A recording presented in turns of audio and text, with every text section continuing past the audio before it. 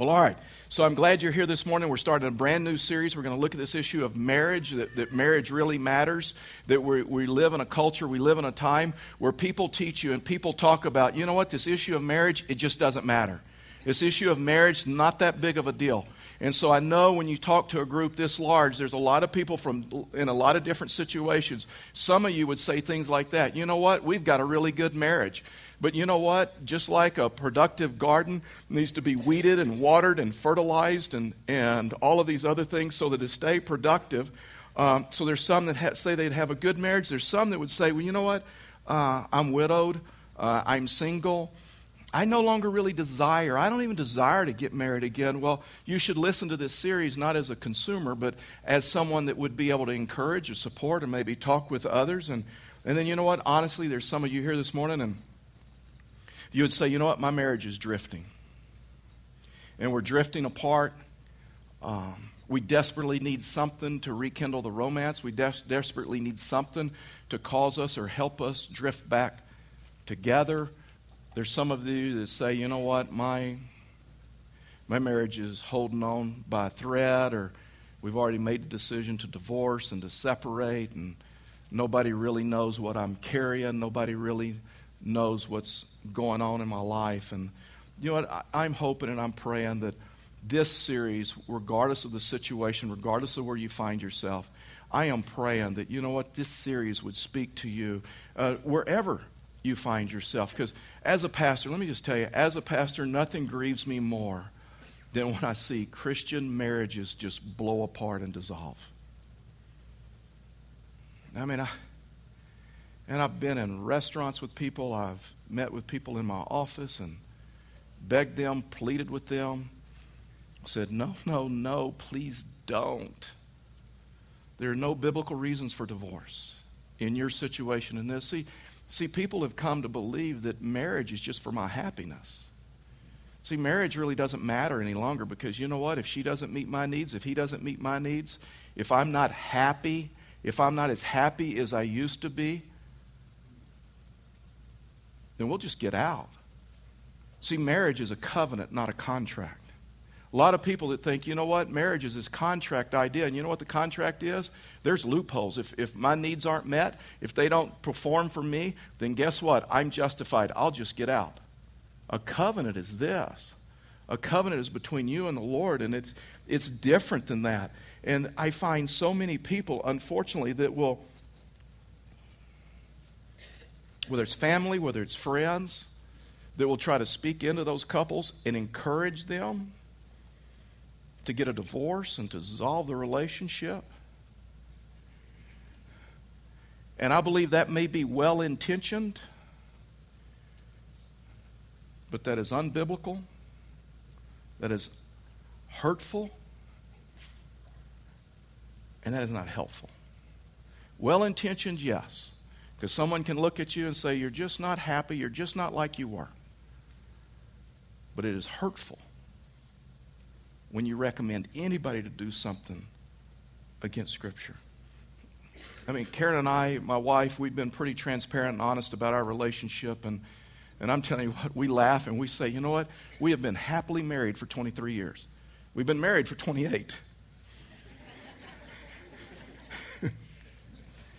Our first few years of marriage, I'm telling you, were difficult. And I worry, what would have happened if we had just given up on it early in marriage, before we learned some things and learned how to communicate? There's a survey that was just out, and they took a group of couples that were married, and they surveyed them, and they all would rate their marriage as like a 0. And it just wasn't a good marriage. 5 years later, when they visited those same couples again, they found that 2/3 of them would say that their marriage was good and that they're on the right track. And so this morning, I just want to talk to you about this issue of marriage. You know, there's foundations of marriage, and we're going to look at 4 foundational principles of marriage. And then but you know this, right? Marriage is built on trust. It's built on a foundation. There's a story told about Adam and Eve when they first got married. They had some rocky roads when they were first married.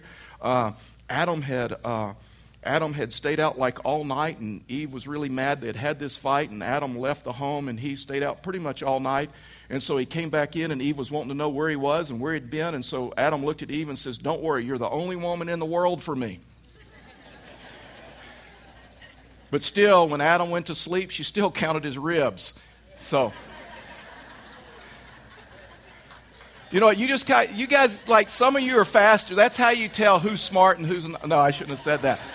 That's how you tell who gets stuff quicker and some are a little bit slower. I mean, there are some of you laughed immediately and it just kind of like this wave. And you know what? Unfortunately, some of you will not laugh till you get home and someone explains it to you.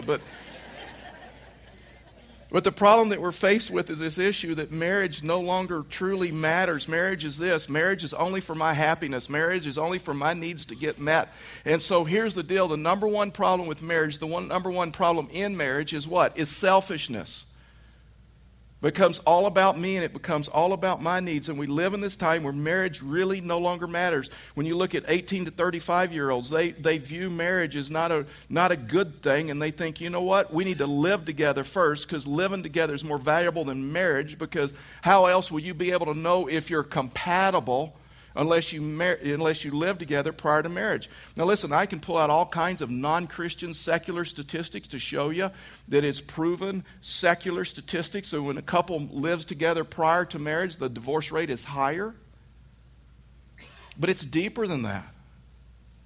It's deeper than that, to where we come to the place to where marriage matters and purity matters and holiness matters and honoring God matters, because there's this blessing that is on your life differently when you honor Him. And the problem is we're struggling with a definition. Man, we live in a time where people are redefining marriage, right?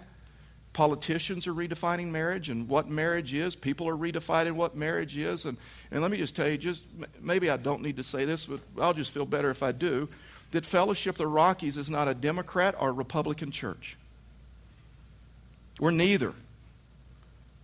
And that's a good thing. And so whatever comments that I have from God's Word about this issue of marriage, I am not supporting one candidate versus another. I am not supporting one political party versus another, because honestly and truthfully, the Democrat and the Republican platform both have ungodly, unbiblical principles. And both have good principles, and both have some good things about them. And so you need to decide about who you vote for and who you support. But we are not a political church. We are not Democrat or Republican. We're a biblical church that looks at His Word. And so when you look at this issue of marriage, listen, let me tell you something. Marriage is not something we dreamed up. Marriage is not something we thought up. Marriage is not something the government came up with years ago and defined. Marriage is defined by God. Marriage is not defined by politicians, and marriage is not defined by governments. They didn't come up with it. It is not their idea. It was already defined by them out of His Word. God was very clear about the definition of marriage in Genesis chapter 2, verse 24. He says, "Therefore a man shall leave his father and his mother and hold fast to his wife." So there's commitment. Let me tell you something. There is something stronger in marriage than love. There's something more important. And I know it sounds weird to talk about. I know it sounds weird for a preacher to say. But there is something more important in marriage than love. And you know what it is? Commitment. Because love will come and go. Love will ebb and flow. You know that. Those of you who have been married, you know the marriages that last. The ones that get it, that it's a covenant. The ones that had a commitment to one another for each other's well-being and for each other's good. And so God said in Genesis chapter 2, hold fast to his wife, and then they will become one flesh. So God, thousands of years ago, said marriage is one woman, one man. And this is what He said. Jesus, guess what? Jesus affirmed that teaching. Jesus quoted Genesis chapter 2, verse 24 in the New Testament. The Apostle Paul, we're going to look at today. If you have your Bibles, you can turn to Ephesians chapter 5. This is the largest amount of Scripture that is written about this issue of marriage. And so Paul affirmed, along with Jesus, the teachings that was in the Old Testament, that is one man, one woman. So here's what the Scripture says, and we'll talk about 4 principles, foundational principles. But be filled with the Spirit, so there's a command. Addressing one another in psalms and hymns and spiritual songs, singing and making melody to the Lord with your heart. giving thanks always and for everything to God the Father in the name of our Lord Jesus Christ, submitting to one another out of reverence of Christ. So Paul said this issue when he started off, learn to be filled with the Holy Spirit. And so when you and I are filled with the Holy Spirit, we're not totally out of control. We're not really emotional, and we're not doing things that we don't realize, and we're not saying things that we don't realize we're saying. We are totally in control. Fact is, the Bible says there's some identifiers to when you and I are filled with the Holy Spirit, which means this: we communicate with each other differently. I mean, isn't that what the Bible says? But the fruit of the Spirit is what? The fruit of the Spirit is love, joy, peace, kindness, gentleness, self-control, all of those things. That when you and I are filled with the Spirit, guess what? We communicate with each other differently. Our words are different. Our acts, the things that we say are different. So 4 principles. The first one is this: there has to be effective communication. And you know what? As we walk through this, you may evaluate your relationship and just where you are. But the first one is this, is effective communication. Verse 19, addressing one another in psalms and hymns and spiritual songs. In other words, he said that if you are Spirit-filled, if you are filled with the Spirit, an indication will be the words that you use, the words that you choose. In other words, if you're going to have a successful marriage, you have to understand the depth of the differences between you and your spouse. It's wild sometimes that people don't understand that we're different, right? I mean, I hear this all the time when I talk to people or just hear people talk, and they'll talk about their spouse, and sometimes it's not so good, right? And you'll hear them say things like, all she does is complain. All he does is complain. I don't understand him. I don't understand her. She doesn't make any sense to me. And then she'll say, you know what, he doesn't make any sense to me. And I can't figure him out, and I can't figure her out. And I don't know why he acts the way he does. And she says, and he says, and I don't know why she acts the way she. Hey, listen, welcome to the club. Right? We're different. I mean, we have been wired different by God. We are different. We're male and female, and we're different. 1 Corinthians 2:11 says, for who knows a person's thoughts. Sometimes the most detrimental thing you do in a relationship is tell someone else what they're thinking. Anybody like that? Is that helpful to anybody? When somebody says, I know what you're thinking. I know why you're doing that. That's the most detrimental thing to do in a relationship, is to believe that you know the thoughts of another person, because the Bible says nobody can know the thoughts of another person. Sometimes not even the person, right? I'm still trying to figure out, if someone say, I'm still trying to figure out what I think about it, which is in him. See, I mean, it's so crazy, but, okay, so would couples meet, and when couples are dating, you know what usually they're saying? They're usually saying things like, oh, it's so cute, we're so much alike, right? Oh, we're just so much alike, I finally met my soulmate. I finally met someone who is like me, right? And then you get, okay, so you remember in dating that cute thing that he would do or say, or she would do or say, and you just thought it was so cute. And then you get married, and now it's like 24/7. It's not so cute anymore, right? Isn't that really right? I mean, it was kind of cute when you were dating and you were together, off and on. But now that you're kind of stuck with them in the same house, now then all of a sudden the thing that was once cute, now it's annoying, right?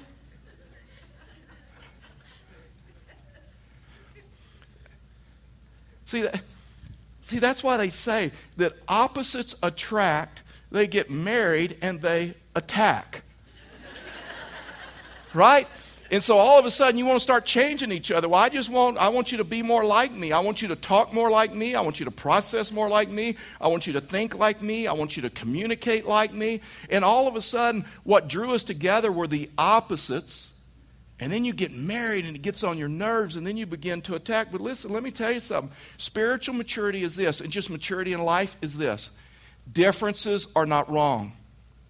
Differences are not wrong. Differences may not even be sin. But all of a sudden we get married, and because they're different than us and they communicate different than us, what you have in marriage when opposites attract and then they attack, they start attacking over the differences. Listen, differences bring balance to your marriage. Man, can you imagine how boring your marriage would be if you married someone just like you? You wouldn't need the other partner if they were just like you, right? So, this may not encourage you at all.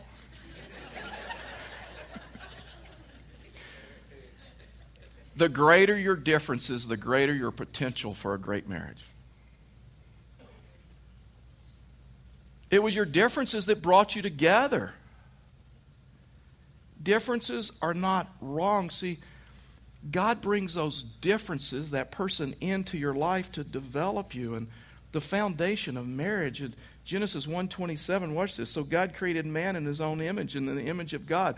There's just so much here, and we're just going to move fast. And he created him, male and female. He created him. So a little bit about theology is this, that God has, and I know it's weird for us to talk about, and sometimes it's hard for us to get our mind around it, but God, regardless of whatever anyone tells you, God is not all male and he's not all female. God has male and female characteristics. So two become one is what Scripture says, right? Marriage is this, when two become one, it displays, when it's working properly, it displays the image of God, because in that relationship you have both male and female characteristics.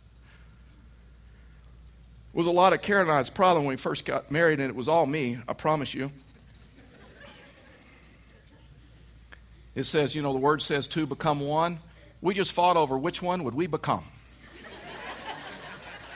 And you know what? I thought it should be me. Because I didn't get this whole idea about differences. I didn't get this whole idea about that if you're different, it's not right or wrong. It's just how God wired you. It's just how God created you. When you look at this, you find that this one flesh issue is very important, that a lot of times couples will fight trying to change one another more like them. And so you look at women and you find that, you know what, they got some characteristics of God, right? I mean, when you look at a female's nurturing and love and care about relationships. When you watch a female, how she'll sacrifice her own well-being for her kids, her family, relationships around her. Man, when you read the Psalms, God was sensitive. God was expressive. God was able to deal with the hurt of others and the pain of others, was nurturing and loving. And then there's characteristics of men that are godlike. Protection, provisions, providing for a family, giving direction, commitment, respect. This is why it's so important for husbands and wives to understand that differences are not wrong. It's the way God has wired us, but it's so important for us to be able to communicate on a different level, because we know this, right? We think differently. We are different. We process things differently. But here's the problem. Men assume that women think like them, and women assume that men think like them. And we think differently. Listen, wives, do not expect your husband to relate to you like your girlfriend does. You did not marry your girlfriend.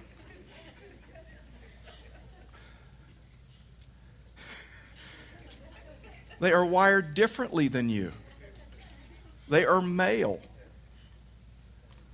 And sometimes the number one complaint, if you read studies that women have, is, I just wish my husband would communicate to me like my girlfriend does. He is not your girlfriend. And guess what? It doesn't mean he doesn't love you. It doesn't mean that he doesn't have emotion. It doesn't mean that he's not passionate. God has wired him. Guess what? You need those characteristics in the relationship. And sometimes men get so frustrated with women because their wives don't communicate to them like they do. And so here's what happens. Women choose, and women tend to reflect what she feels And men tend to reflect what they think. In other words, women communicate feelings, men communicate facts, right? I mean, men are more factual, women are more feeling in their communications predominantly. I learned this, and we were living in Houston, Texas in August, and you know this, in August in Houston, Texas, high humidity, 110% humidity, 110 degrees out, that it's a woman's worst nightmare with her hair. She has all kinds of hair issues that she could work hours on her hair, step outside, and it just falls. I mean, I have the same problem, and so my daughters were in a wedding. It was August, high humidity, and so Karen had worked for hours, got their hair, because Brittany was the junior bride, and Amanda carried the roses down for the mom, so it was a big deal.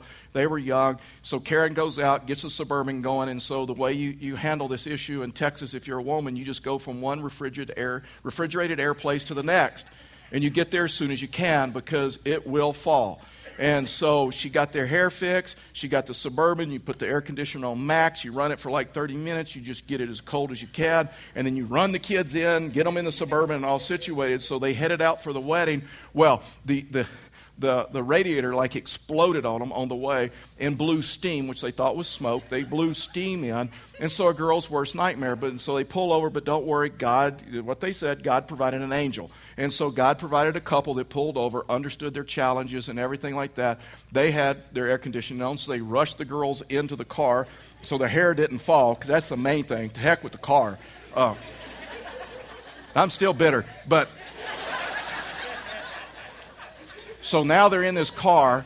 They got the air blowing, and the girls are worried about their hair and looking in the mirror. So Karen goes to the gas station. Some other guys push it into a gas station. She calls me for cell phone days. So she calls me at the office and says, hey, you got to come. And you know what she's communicating? She's communicating feelings. She's communicating what it was like driving the car and the radiator blowing up. And they didn't know if it was steam or smoke and they were going to die. And then she's like, and I worked forever on Amanda's hair. And she said, you know what's going through my mind? How long was the light on? Did the light even come on that it was hot? How much is this going to cost? Where is this Suburban? Where is the car? Is it in traffic? Is it not? You know what she's communicating? She just says, get here. So I got there, and so the reason they know that it was an angel that was there is because when we put them in our car, we turned around, they were gone. Didn't have a chance to thank them. Now, I am in a car with 3 women, and that's a good thing. And so now that... So I'm in a car, and you know what the girls are communicating to me? They're communicating what? Feelings, how they felt. How they felt when the radiator blew and the steam came in. They didn't know if it was steam. They didn't know if it was smoke. They didn't know if they were going to die. They didn't know if they were going to live. Then they got pictures that would be for life, and they didn't want bad hair in the pictures and the wedding, and what will they look like, how will they correct that. And you know what they're doing? They're communicating feelings. You know what I'm communicating? I'm communicating facts. Well, how long was the light on? How much is this going to cost? What happened here? Why didn't you stop sooner? And all of those other things. And you know what they felt because I'm communicating facts? They felt like, well, you care more about the car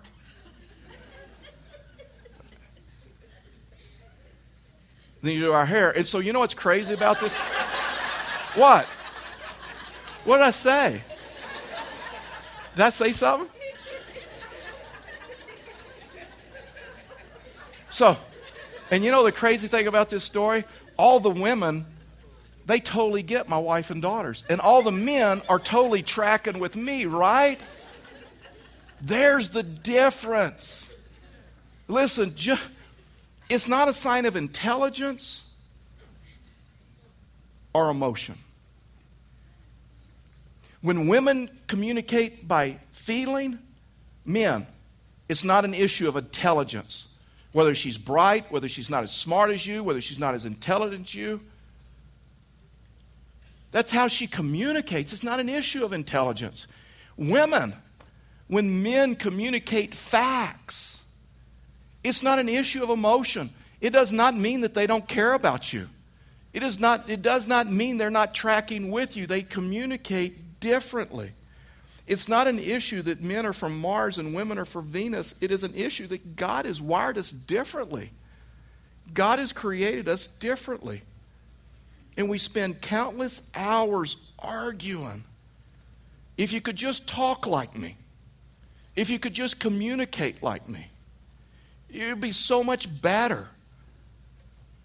And we need to understand, it will never happen.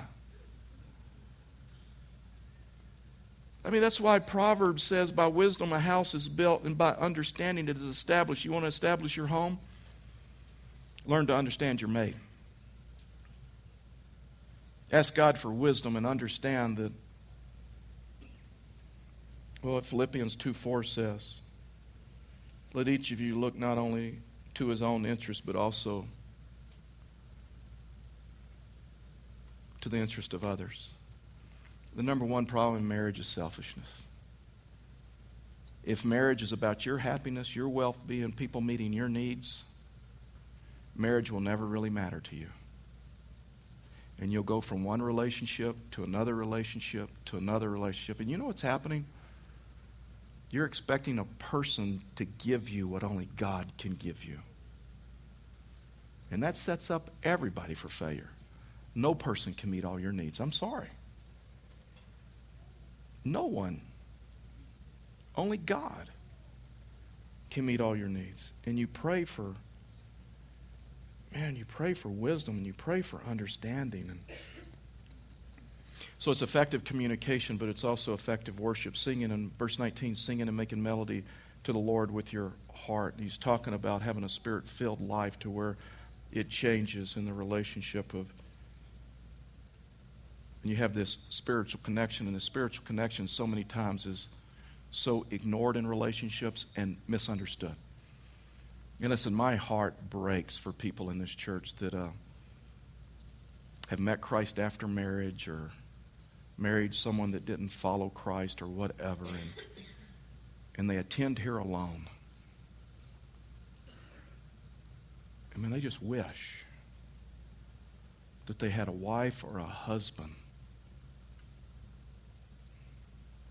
that cared about God, that cared about His Word, that they could just worship with. And this issue of worship, it's just not someone saying, yeah, I believe in God. It's deeper than that, where there's evidence in their life and how they handle their family and how they handle their situations. And Jesus said that this issue of worship, that when you worship me, that if your mind is far from me and you're reading through the bulletin or you're going through your to-do list or you're figuring out what you're going to do or you're thinking about this, he said your worship is in vain. It's when you're connected, spirit and truth. It is more than someone saying, yeah, I believe in God. It's where there's evidence in their life. That's why students, you don't date someone who does not know Him. And I don't care how hot they are. Because I'm telling you, there'll be a depth of your relationship, there'll be a depth of your marriage that will be missing. Because you can't talk about spiritual things. I mean, the Scripture is so clear about, let me tell you. The first 5 years of marriage, I know this sounds weird, but Karen and I could never talk about Scripture because of me. You know, when we'll look at it later, the Bible says that we are washed in the Word and that men should share Scripture with their wives and be in Scripture and all that other stuff. Well, I'd wash her with the Word, but I used a high pressure, I'd peel paint off. And she'd read the Bible, and she's communicating feelings, and she's communicating emotion. And you know what I'd do? I'd tell her why she was wrong.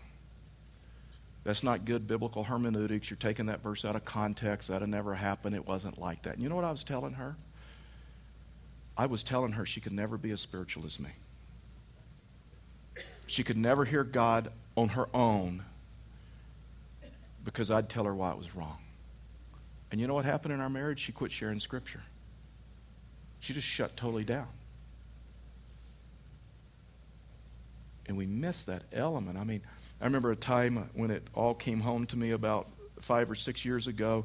Maybe it was 7, when cell phones were just becoming popular, and Karen got her first cell phone. And I think that was before they had the renew every 2 and the insurance and all that other stuff. And we bought a cell phone, and she had it at home. And so she's talking on her cell phone while she's doing dishes. And by the way, I'll just process out some more stuff, I guess. But her cell phone's been in every body of water of our house. I mean, every body of water. I mean, from the dog bowl on up. Anyway, so she's talking on her cell phone. She has her cell phone like this, and she's doing dishes, and it slips out, sinks to the bottom. It took her a while to get it out because she had to fish around, figure out what's a dish, what's a cell phone, And so she gets it out. It was a Wednesday night, so she's on her way to church, and so, she hadn't told me yet. And so she comes to church, and so after church, we're in the foyer, and she says, Charlie, I just want to let you know, I know you're going to be mad. You know that talk, right? I know you're going to get mad. Well, when someone tells me I know you're going to get mad, hello, I'm already mad, right? I mean, I am mad right now. I was not mad before you said that, but guess what?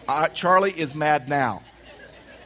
And she says, I don't want you to worry. She says, I dropped the cell phone in the dish. What? She says, yeah, in the water. I said, how long was it there? Facts, right? She goes, yeah, but I was talking to my friend. The bad thing is, it's like I hung up on her. I hope she's not mad. I said, what do you mean I hope she's not mad? How long was it there? And so, I grabbed, she had the phone with her. I said, let me see the phone. You open it up and the red dot says it's been in a body of water. Man, that thing's like, it's glowing. It's like on. It was in there. And she goes, but I don't want you to worry. She said, Bev Allen and I took it in a classroom. We put it in the center of the table. We laid hands on it. We prayed over it. And God's going to heal my cell phone. In the morning, I'm going to charge it overnight. In the morning, 7 o'clock, I'm going to turn it on, and it's going to be fine. I mean, what do you mean God's going to? That's an electronic device. You think God's going to heal that cell phone? That's nuts. That's crazy. And even if he does, it'll never be right. It'll never work because it's in water. It's just a fact. And she says, I don't care what you say. God's going to heal it. I'm like, yeah, whatever. And so unfortunately, it just, I kept making comments throughout the night. So the next morning, I got up, went to the church office, and I'm here. And so my cell phone rings, and I look. In caller ID, it's her cell phone. I had a couple of options. One, I says, I'm just not answering. Two, I thought about answering, just go, yeah, ooh, that. And I'm thinking, I'm really mad at God. I said, God, you're so not funny. This is like nuts. So I go, hello. And Karen says, do you hear me fine? I'm like, yeah. And then I'll never forget what she says. She said, I wanted to call you first on my healed cell phone. Now I'm calling Beverly so we can celebrate ye of little faith. Bam. Well, to where it didn't even end there, to where that night we're going to bed.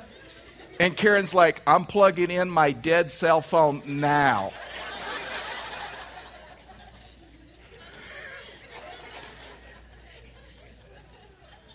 I'm telling you. And listen, 3 things God has used in my life to spiritually form me, to develop me. His Word, His Holy Spirit, marriage. It's in marriage you learn how to forgive. It's in marriage you learn how to reconcile. It's in marriage that you learn how to take biblical principles and look not only on your own interests, but someone else. That's why people bail out of marriage so much. Because God is using that other person to spiritually form them. And they may not be putting it the right way, and I get that.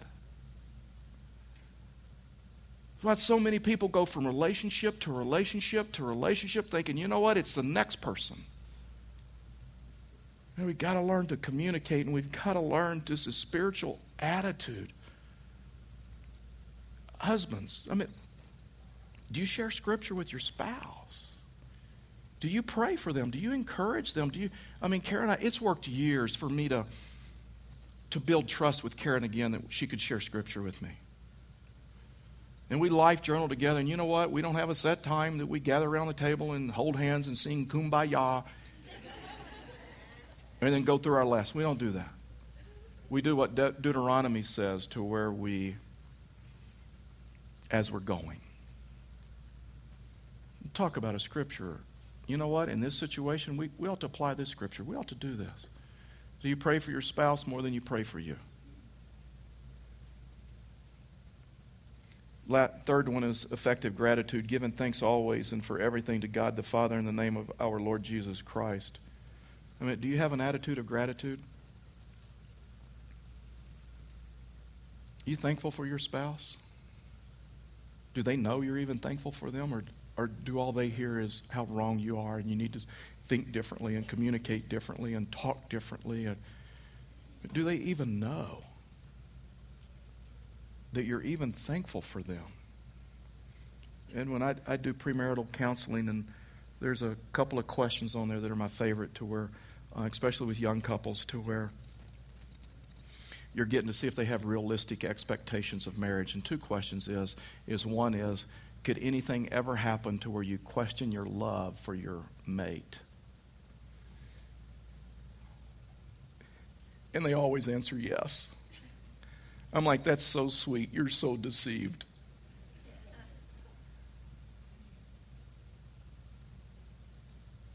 Man, you know it, those of you that have been married a long time,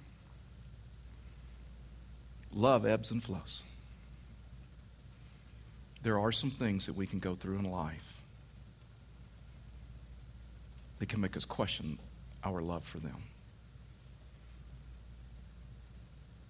Or if we married the right person. Another question is, do you think the romance in your relationship will ever fade? They always say, no. Wait till you have kids.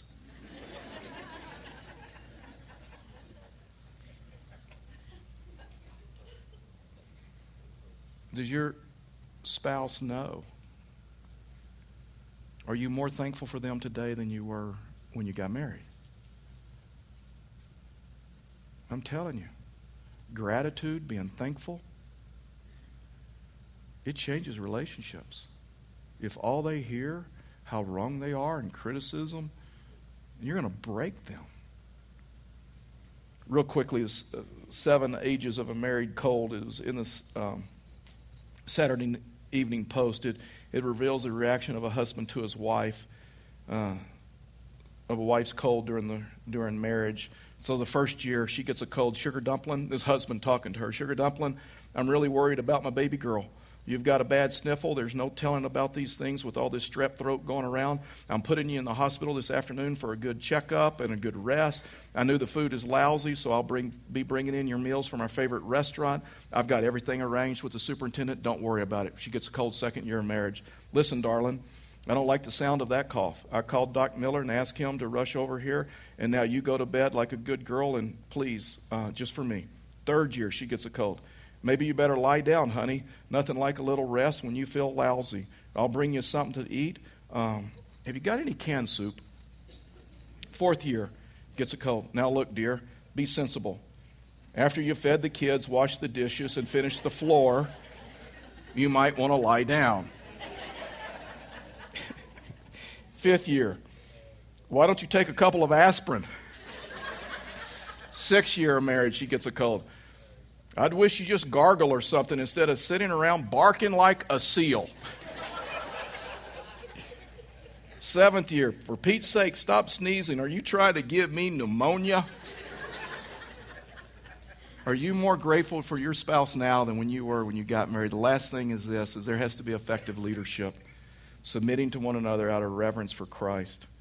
And I'm telling you, that all this means in Scripture is this, is that you have the same goals, that you line up together and you're in this together. There is commitment in the relationship. Listen, I'm telling you, and it's, you know what, we've been through some difficult seasons of marriage, and we've worked through them, and we've been married 28 years, and I cannot imagine what would have happened if I gave up in the first 5 years. I am so thankful she didn't give up in the first 5 years. And you know what? I know some of you are in difficult situations. Some of you have been abandoned, and some of you, some horrible things have happened to you, whether unfaithfulness of a spouse and all of those other things. And boy, I am so burdened for you.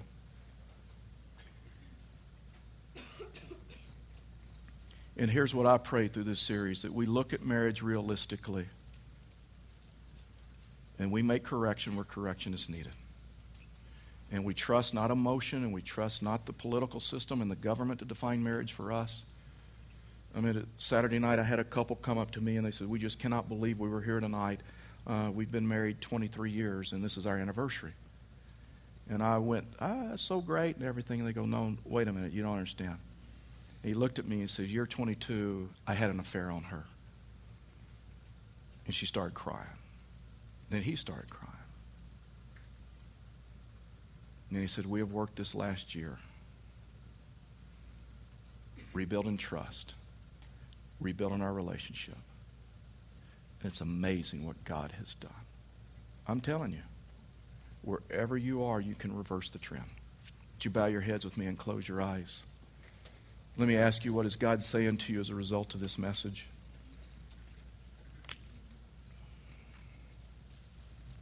Maybe you just need to look at your relationship and say, this is where we need to improve, whether it's in the area of communication, whether it's in the area of just worship or gratitude or just leadership. And I would ask that you would just allow God, not emotion, but you would allow God to speak to you. Regardless of where you are. I'm telling you, I've seen God do some unbelievable things in marriages and relationships, and He desires to do that for you.